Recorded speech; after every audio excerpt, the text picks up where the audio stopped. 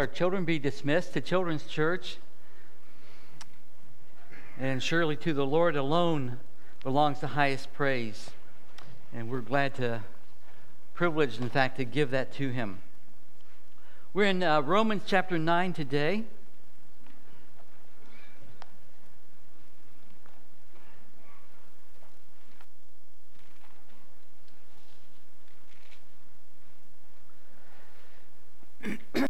People say that hindsight is 20/20, and as we're in the midst of a situation, sometimes we can't quite see clearly how things are or what's really going on. But later on, when we look back at the situation, we can see, oh, this is why that happened. This is what was going on. These were the things that were occurring during that time I couldn't see, and we start to maybe connect the dots. Now all we can see is dots before our eyes. But later on down the road, those dots will start to connect, and we'll see that's what God was doing. So God's plan is not always clear or evident at the moment, but we can be sure He will make it clear in His time. In this passage of Romans 9, 10, and 11, Paul has taken a kind of excursus, a break from chapter 8, which he resumes in chapter 12, to talk about how the gospel relates particularly to Israel. And chapter 9 and 10 and 11 of Romans talks about the past, present, and future of Israel, and how the gospel relates in the past of Israel, the present of Israel, and the future of Israel. So we're in chapter 9, how the gospel relates to the past of Israel, and how that affects even today our view of how God works. At the end of this section of Romans 9, 10, and 11, Paul gets just so caught up in the wonderment of how God has connected all those dots and makes everything clear, that go to the end of chapter 11. Starting at verse 33.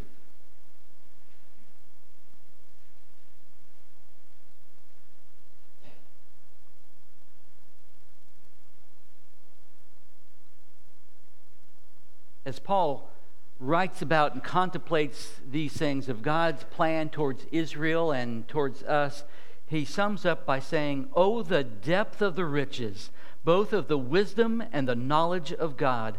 How unsearchable are His judgments and His ways past finding out! For who has known the mind of the Lord, or who has become His counselor, or who has first given to Him, and it shall be repaid to Him? For of Him, and through Him, and to Him are all things, to whom be glory forever. Amen." And so we are in the midst of that kind of a section today where Paul is going to summarize for us some of that infinite wisdom of God. He's going to bring into clarity what God's plan has been throughout time. We'll be looking at verses 24 through 29 today. Verse 24 speaks of even us whom He called, not of the Jews only, but also of the Gentiles. Now, we ended with that verse last week, and we begin with it this week because it's kind of a hinge verse. But to go back and pick up that sentence at its beginning, let's go back to verse 22. Remembering as Paul was talking about how God has the right, as the potter does over the clay, to make what He wants to of it. God can do whatever He desires, and He is always right in what He does because His desires are always righteous. So, verse 22, "What if God, wanting to show His wrath and to make His power known, endured with much long suffering the vessels of wrath prepared for destruction, and that He might make known the riches of His glory on the vessels of mercy, which He had prepared beforehand for glory, even us whom He called, not of the Jews only, but also of the Gentiles. Now Paul is making a slight diversion here. He had only been talking about the Jews up to this time and God's working among them. But now he talks about God's calling, including not only the Jews, but also the Gentiles. God's calling includes Gentiles as well as Jews. So, getting back to the point of verses 6 through 13, you see verses 14 through 24 were kind of like a parenthesis in order for Paul to address a question that came up. And in light of what he said in verses 12 and especially 13, as it is written, Jacob I have loved and Esau I have hated, that being such a startling statement, Paul felt necessary to have this parenthetical paragraph to better explain that. And he asks the question for an objector, what shall we say then? Is there unrighteousness with God? Certainly not. And he goes on to explain why God is not unrighteous in his choice of saying, Jacob have I loved and Esau have I hated. So at this point that we're at now, in verses 24 and following, Paul is getting back to the point he had originally made in verses 6 through 13, which is, who are the children of God? Who are the rightful children of God? Is it people who are just naturally born in someone's lineage, or is there something more to it? And what Paul is saying is, it's not just people who are born of Abraham. It is people who belong to Abraham's kind of faith, who by faith believe in God, and who are people of the promise. So, starting at verse 6 again, but it's not that the word of God has taken no effect, for they are not all Israel who are of Israel.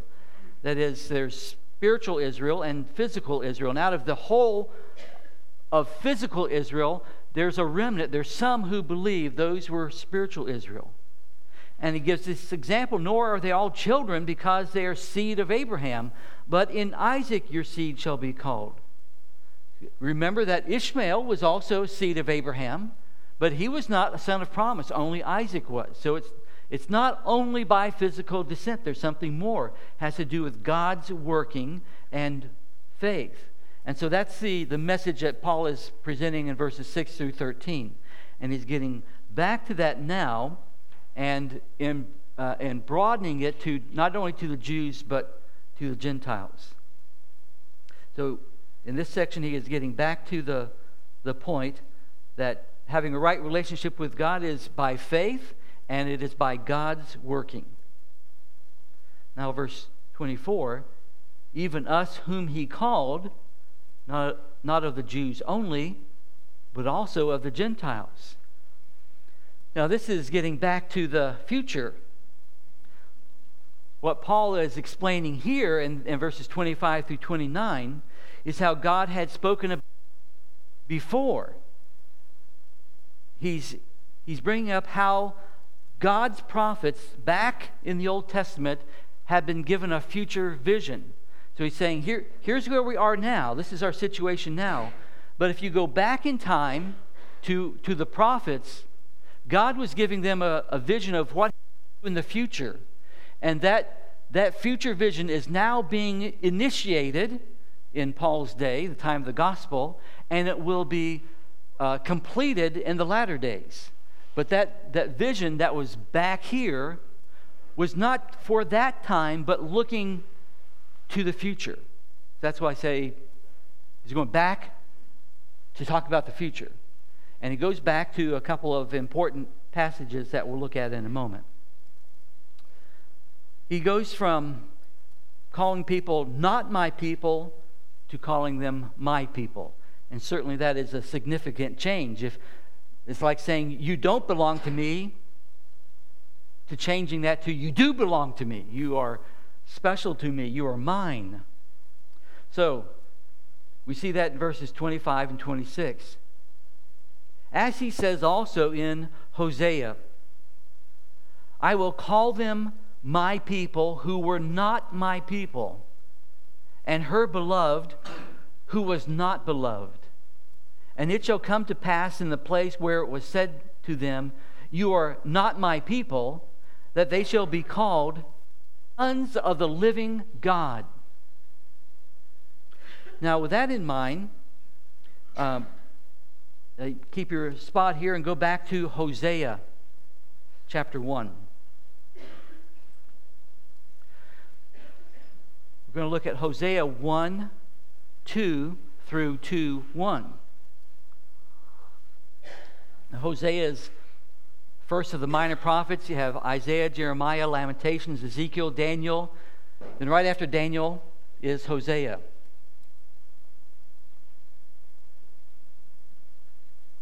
Or 473 verses past Jeremiah 45:1, you have Hosea 1, if that helps you find it. But Hosea 1, we'll just look at, starting at verse 2, and read this chapter and the first verse of the next.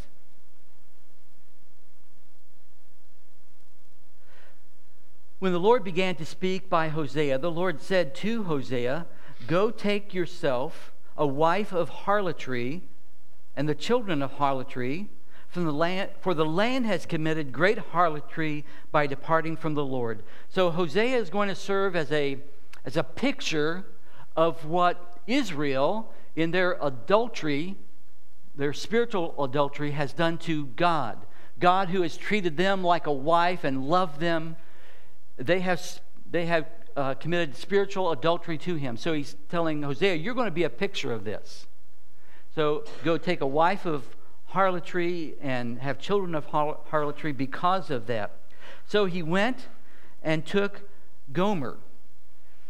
Now you know the story is going downhill when you have to marry someone named Gomer. This is not going to work out well for Hosea. So he goes and marries Gomer. But he has someone to blame for it, her father. You can always blame the in-laws. So he went and took Gomer, the daughter of Diblaim. See that? Diblaim. Diblaim was with the father-in-law. Actually, it's pronounced Diblaim, but it just looks like Diblaim. So he takes Gomer in obedience with God, to God. He follows through on this, and Hosea is just a tremendous example of faithfulness. But so he takes her, and she conceived and bore him a son. And the Lord tells Hosea what to name the children. This becomes significant, what he's telling them to name. So the Lord said, call his name Jezreel, which means God sows, or God will sow. God sows. For in a little while I will avenge the bloodshed of Jezreel on the house of Jehu, and bring an end to the kingdom of the house of Israel. And it shall come to pass in that day that I will break the bow of Israel in the valley of Jezreel. Now, if we're studying the book of Hosea, that the story of Jezreel and all that happens there would be important for us to go back to 1 Kings and 2 Kings to look at that. But for now, just keep in mind that the first child is named God sows, or God will sow. That comes up later. And in the same way that people reap what they sow, God is also sowing, that he might reap a different kind of a harvest. And she conceived again and bore a daughter. Then God said to him, call her name Lo Ruhamah. Lo is a Hebrew term for no or not. Just like it's a prefix, just like if we had a un, like undecided or non-believer. It's a prefix that just means no or not. So Lo Ruhamah means no pity or no mercy. Call her name No Mercy.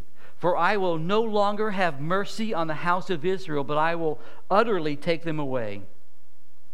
Yet I will have mercy on the house of Judah, will save them by the Lord their God, and will not save them by the bow, nor the sword or battle, or horses or men.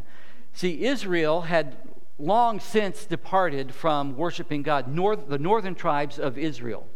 Now remember that now we have a northern kingdom and a southern kingdom made up of Judah and Benjamin. And the northern kingdom goes into captivity first. God's saying through Hosea, they'll have no mercy. They're going to go into captivity. But Judah for now, I'm going to keep safe, and I'm going to deliver them by my own hand, not by their strength. But call her name, northern Palestine, Israel, no mercy, because I'm taking away my mercy. Verse 8, when she had weaned, lo, Ruhamah, she received and bore a son. Then God said, call his name, lo, which means what? Not. Means people. Me means my. Hebrew, me, M-I, means my. So, not my people. Ami would be my people. Lo, not my people. Call his name, Lo Ami, for you are not my people. It's interesting to read this in Hebrew because it says, call them Lo Ami because Lo Ami. It just repeats it like that. It's more interesting to read it in Hebrew, but we get the idea here. You are not my people, and I will not be your God. Yet, the number of the children of Israel shall be as the sand of the sea, which cannot be measured or numbered. And it shall come to pass in the place where it was said to them, you are not my people, that it shall be said to them, you are sons of the living God. So you know there's a change coming.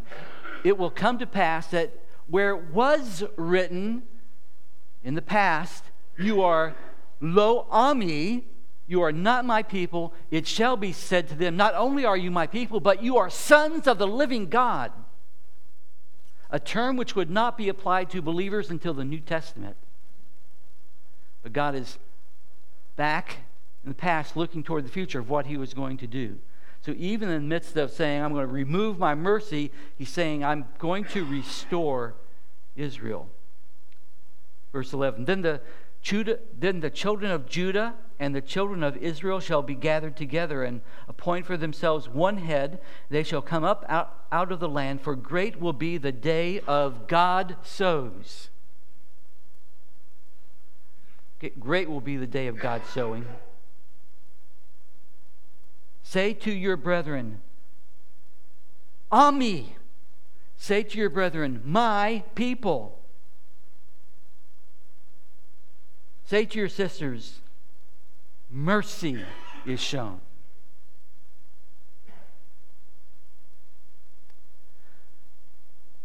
Now let's go, if you can hold your place here in Hosea, we'll be coming back there in a moment. Let's go to Romans 9 again.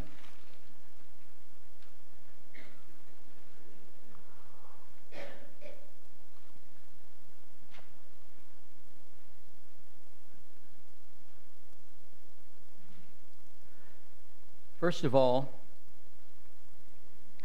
from not my people to my people, relating Hosea's prophecy to Israel. We saw back in Hosea how God had prophesied this before, that it was something that would happen in the future. And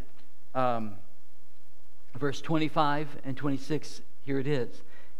He says also in Hosea, I will call them my people who were not my people, and her beloved who was not beloved.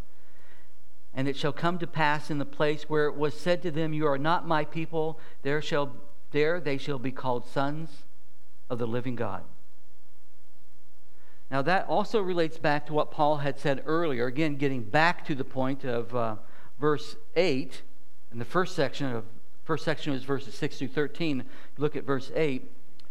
That is, those who are the children of the flesh, these are not the children of God, but the children of promise are counted as seed. So the important thing is, well, who are his people and who are his children?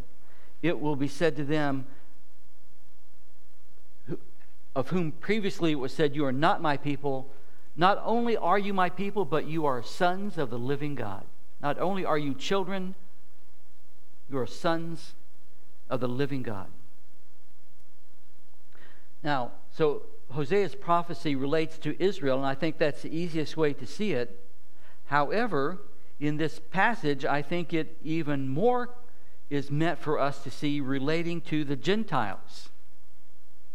The primary application would seem to be Israel, but there are several textual indicators that would lead us to believe that really what Paul is wanting to show us is how this relates to us as Gentiles and to people of the world.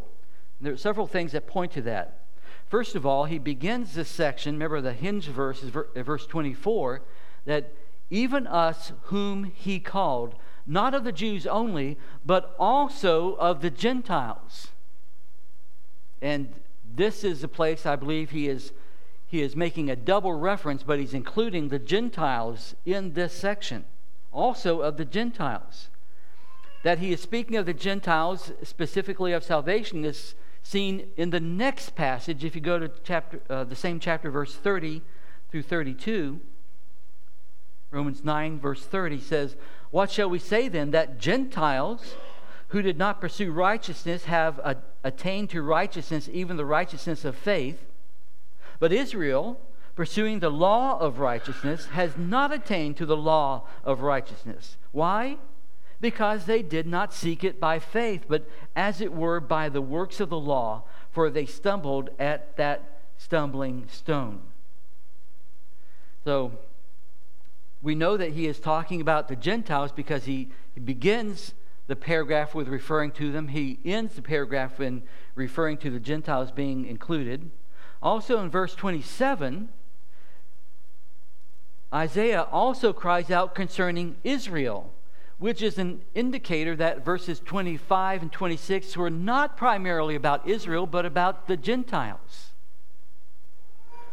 Now, it's not that that doesn't apply to Israel, but that Paul is using them to apply to the Gentiles. And so we need to think about how that works. Concerning Israel, starts at verse 27 and forward. So verse 25 and 26 are related to believing Gentiles. Those who, from a Jewish point of view, were never considered God's people. They were lo ami, not my people. They had not received mercy. They were not part of God's family, the Gentiles.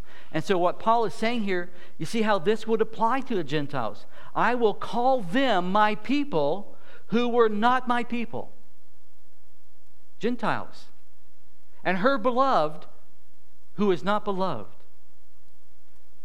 And it shall come to pass in the place where it was said of them that you are not my people.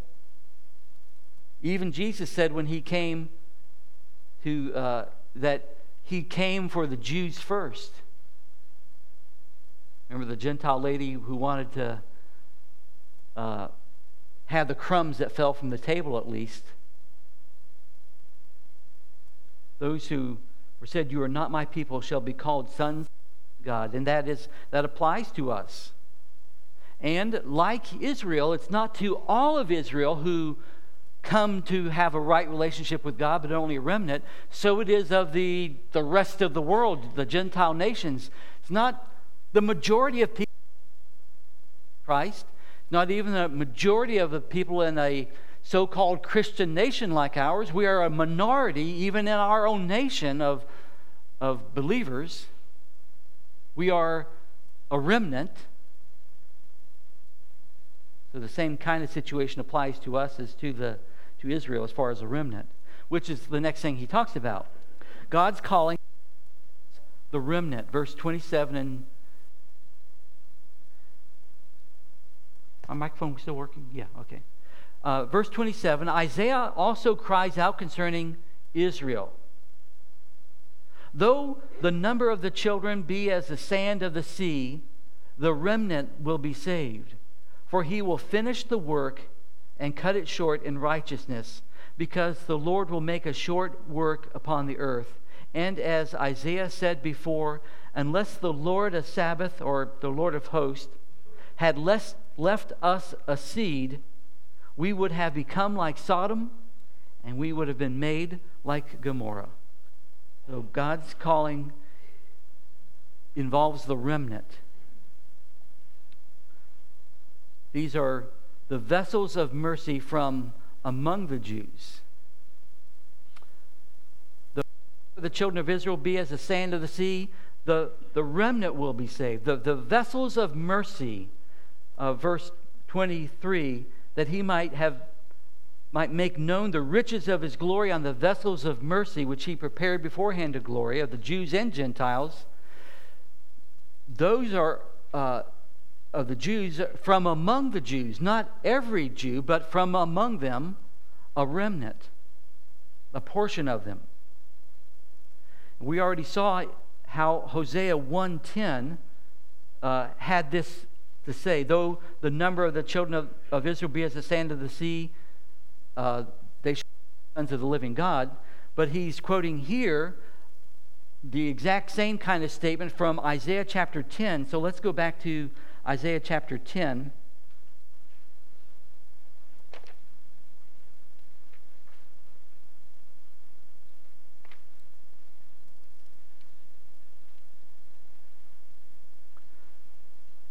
Isaiah chapter 10, and we'll start at verse 20.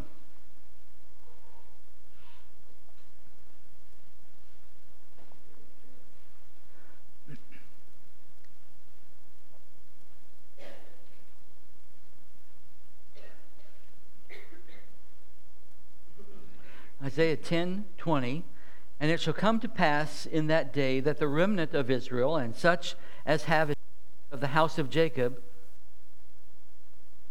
on him who defends, but will depend on the Lord, the whole of Israel, in truth, will return the remnant of Jacob to the mighty God. For though your people, O Israel, be as the sand of the sea, a remnant of them will return. The destruction decreed shall overflow with righteousness, for the Lord God of hosts will make a determined end in the midst of the land. God would bring back Israel and Judah. Captivity came back, but not only talking about physically, but even spiritually, that even though their number would be as the sand of the sea, and there's millions of Jews spread throughout the world, there's only a handful, a remnant, who will return to the Lord an actual understanding of Messiah and have faith in him. The destruction decreed will overflow with righteousness. God has determined destruction for Israel, but what's going to flow out of the destruction is righteousness, a purification of Israel.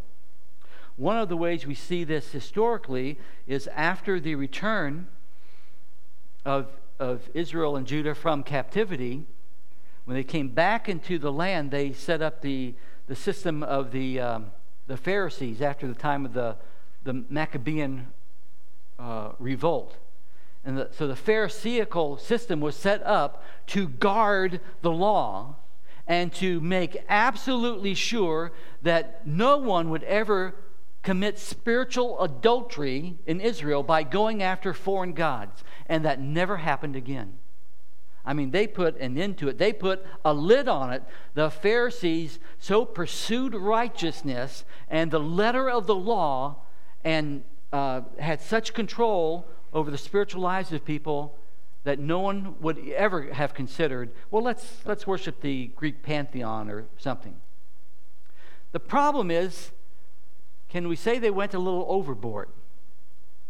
They went so far in putting the lid on worship that it was also not possible to worship the one true God. And when God in the flesh showed up in their midst, they rejected him. So what started out as a good thing ended up bad. So Isaiah also is prophesying about this, that God's going to bring them back. Only a remnant, though, are really going to understand and believe. Now, back to Romans 9.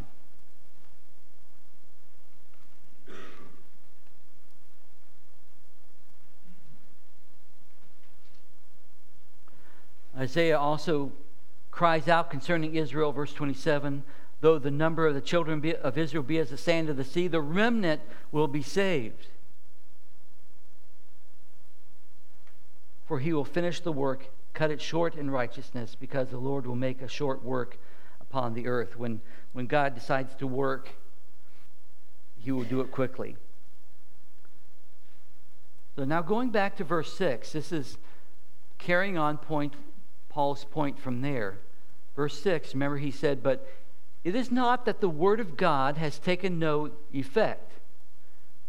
He's reminding us in this passage, this litany of verses, this is what God has been saying all along. Here's some examples of passages that God has been saying this. It's not that the word of God has no effect, it's that you have not rightly understood the word of God.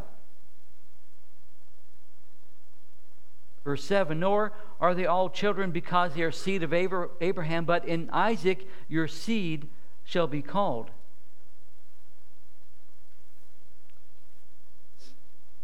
Those who are the children of the flesh, these are not the children of God, but the children of the promise are counted as the seed. They are the ones on whom God will pour out his mercy. They become vessels of mercy.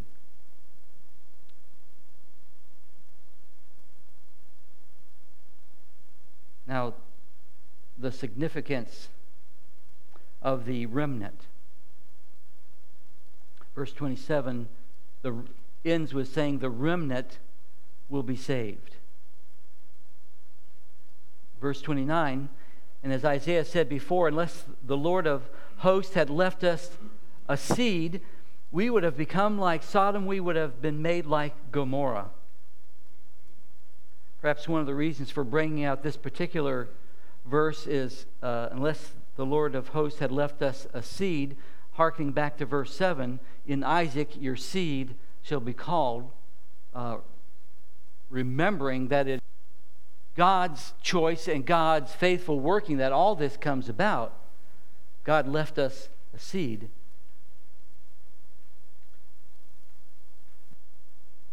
This issue of the remnant is given here for two reasons. One of them is the message of judgment, and the other is, at the same time, the message of hope. We're mingling those two together here. First of all, the message of judgment, meant to see by the comparison here that verse 29, unless the Lord of Sabbath or host had left us a seed, what would have happened? We would have become like Sodom. We would have been made like Gomorrah. And what was their end? Spot in the road. A deserted spot where nothing will grow, even to this day. Devastation, completely wiped out. Unless God had been faithful to work, we would have been like that because we deserve his punishment. And the reason that there is only a remnant is because God punishes sin. And everyone deserves it, but God in his mercy puts on some, makes them vessels of mercy. The reason there's only a remnant is because there's a message of judgment against sin. But at the same time, there's also the message of hope.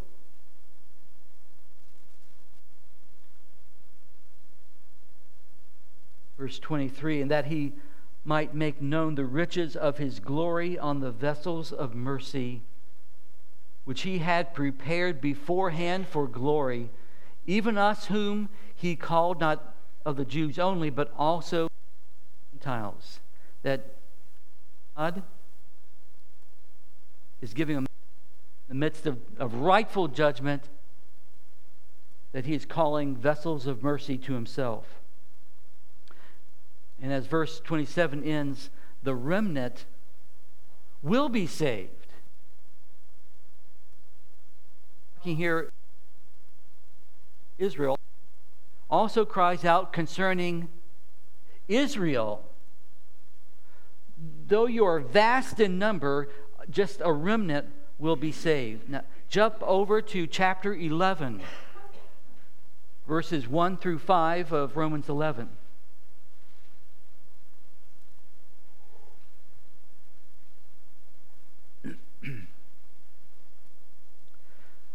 I say then, has God cast away his people, Israel? That's a very important question. Theologically and understanding salvation history, has God decided, I'm going to have nothing to do with Israel anymore? I don't owe them anything. I'm not going to deal with them anymore. Or is God yet going to work with Israel? It's a key question here that Paul brings up. I say then, has God cast away his people? And his characteristic answer? Certainly not. In no way, may it never be. For I also am an Israelite, of the seed of Abraham, of the tribe of Benjamin. God has not cast away his people whom he foreknew. Or do you not know what the Scripture says of Elijah, how he pleads with God against Israel, saying, Lord, they have killed your prophets and torn down your altars, and I alone am left, and they seek my life. But what does the divine response say to him? I have reserved for myself 7,000 men who have not bowed the knee to Baal. Even so then, note the timing, even so then, at this present time, there is a remnant according to the election of grace. There will always be, and there is today, a group of believers from among Israel who are Jews who believe in Jesus Christ as the Messiah. Now, years ago when I was a student at Dallas Seminary, I attended a Bible church in the area. 4 of the 6 elders were Jewish. They had all come from a certain area of the country where they had been brought up as Hasidic Jews, Orthodox Jews.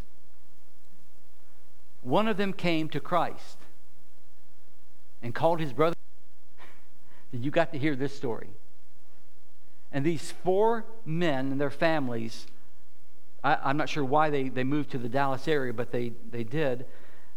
And they started this church, and by the time I got there, it was a flourishing church and just a very interesting church to be around at like Passover time. And they had all these stories and the insight that they had into Old Testament and the festivals and so forth just was remarkable. But it was a reminder to me that here was a church of many Messianic Jews. They call themselves either Messianic Jews or completed Jews.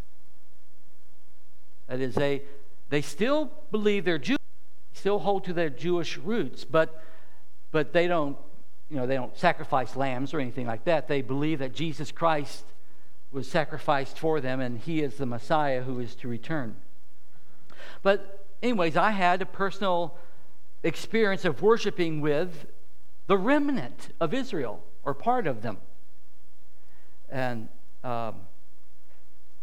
that's what Paul is talking about. And even to today, that kind of thing is going on and will continue on into the end, when God is going to marvelous work in the nation of Israel in the end times with 144,000 Jewish evangelists and bring multiple thousands to himself.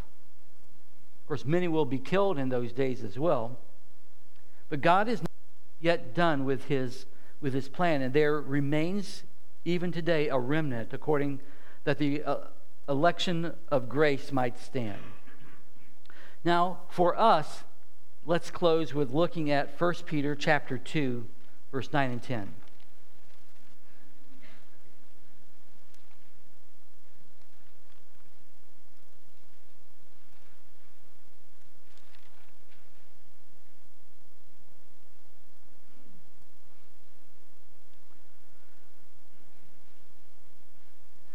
While you're turning there, 1 Peter chapter 2, you know how the end of Romans 9 talks about the Jews having stumbled at the stumbling stone, who is Christ.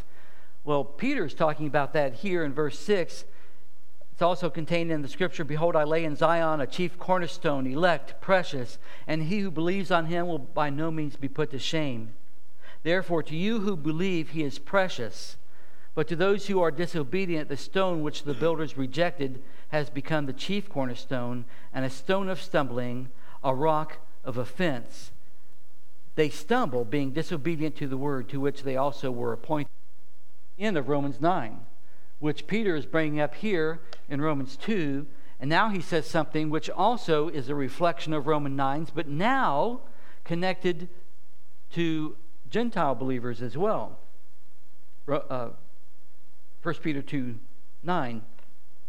"But you who once were lo ruhama," no mercy, "you who once were lo ami," not my people, "but you are a chosen generation, a royal priesthood, a holy nation, his own special people, in order that you may proclaim the praises of him who called you out of darkness into his marvelous light." Look at verse 10. "Who once were lo ami," who once were not a people, but now are people of God, who had not obtained mercy, lo ruhama, but now have obtained mercy. That is Hosea applied to you. You were once not a people. You didn't belong to God, but now you are his people. You once had not obtained mercy, but by God's grace you have obtained mercy, that we might proclaim the praises of him who called us out of darkness and into his marvelous light. Let's pray.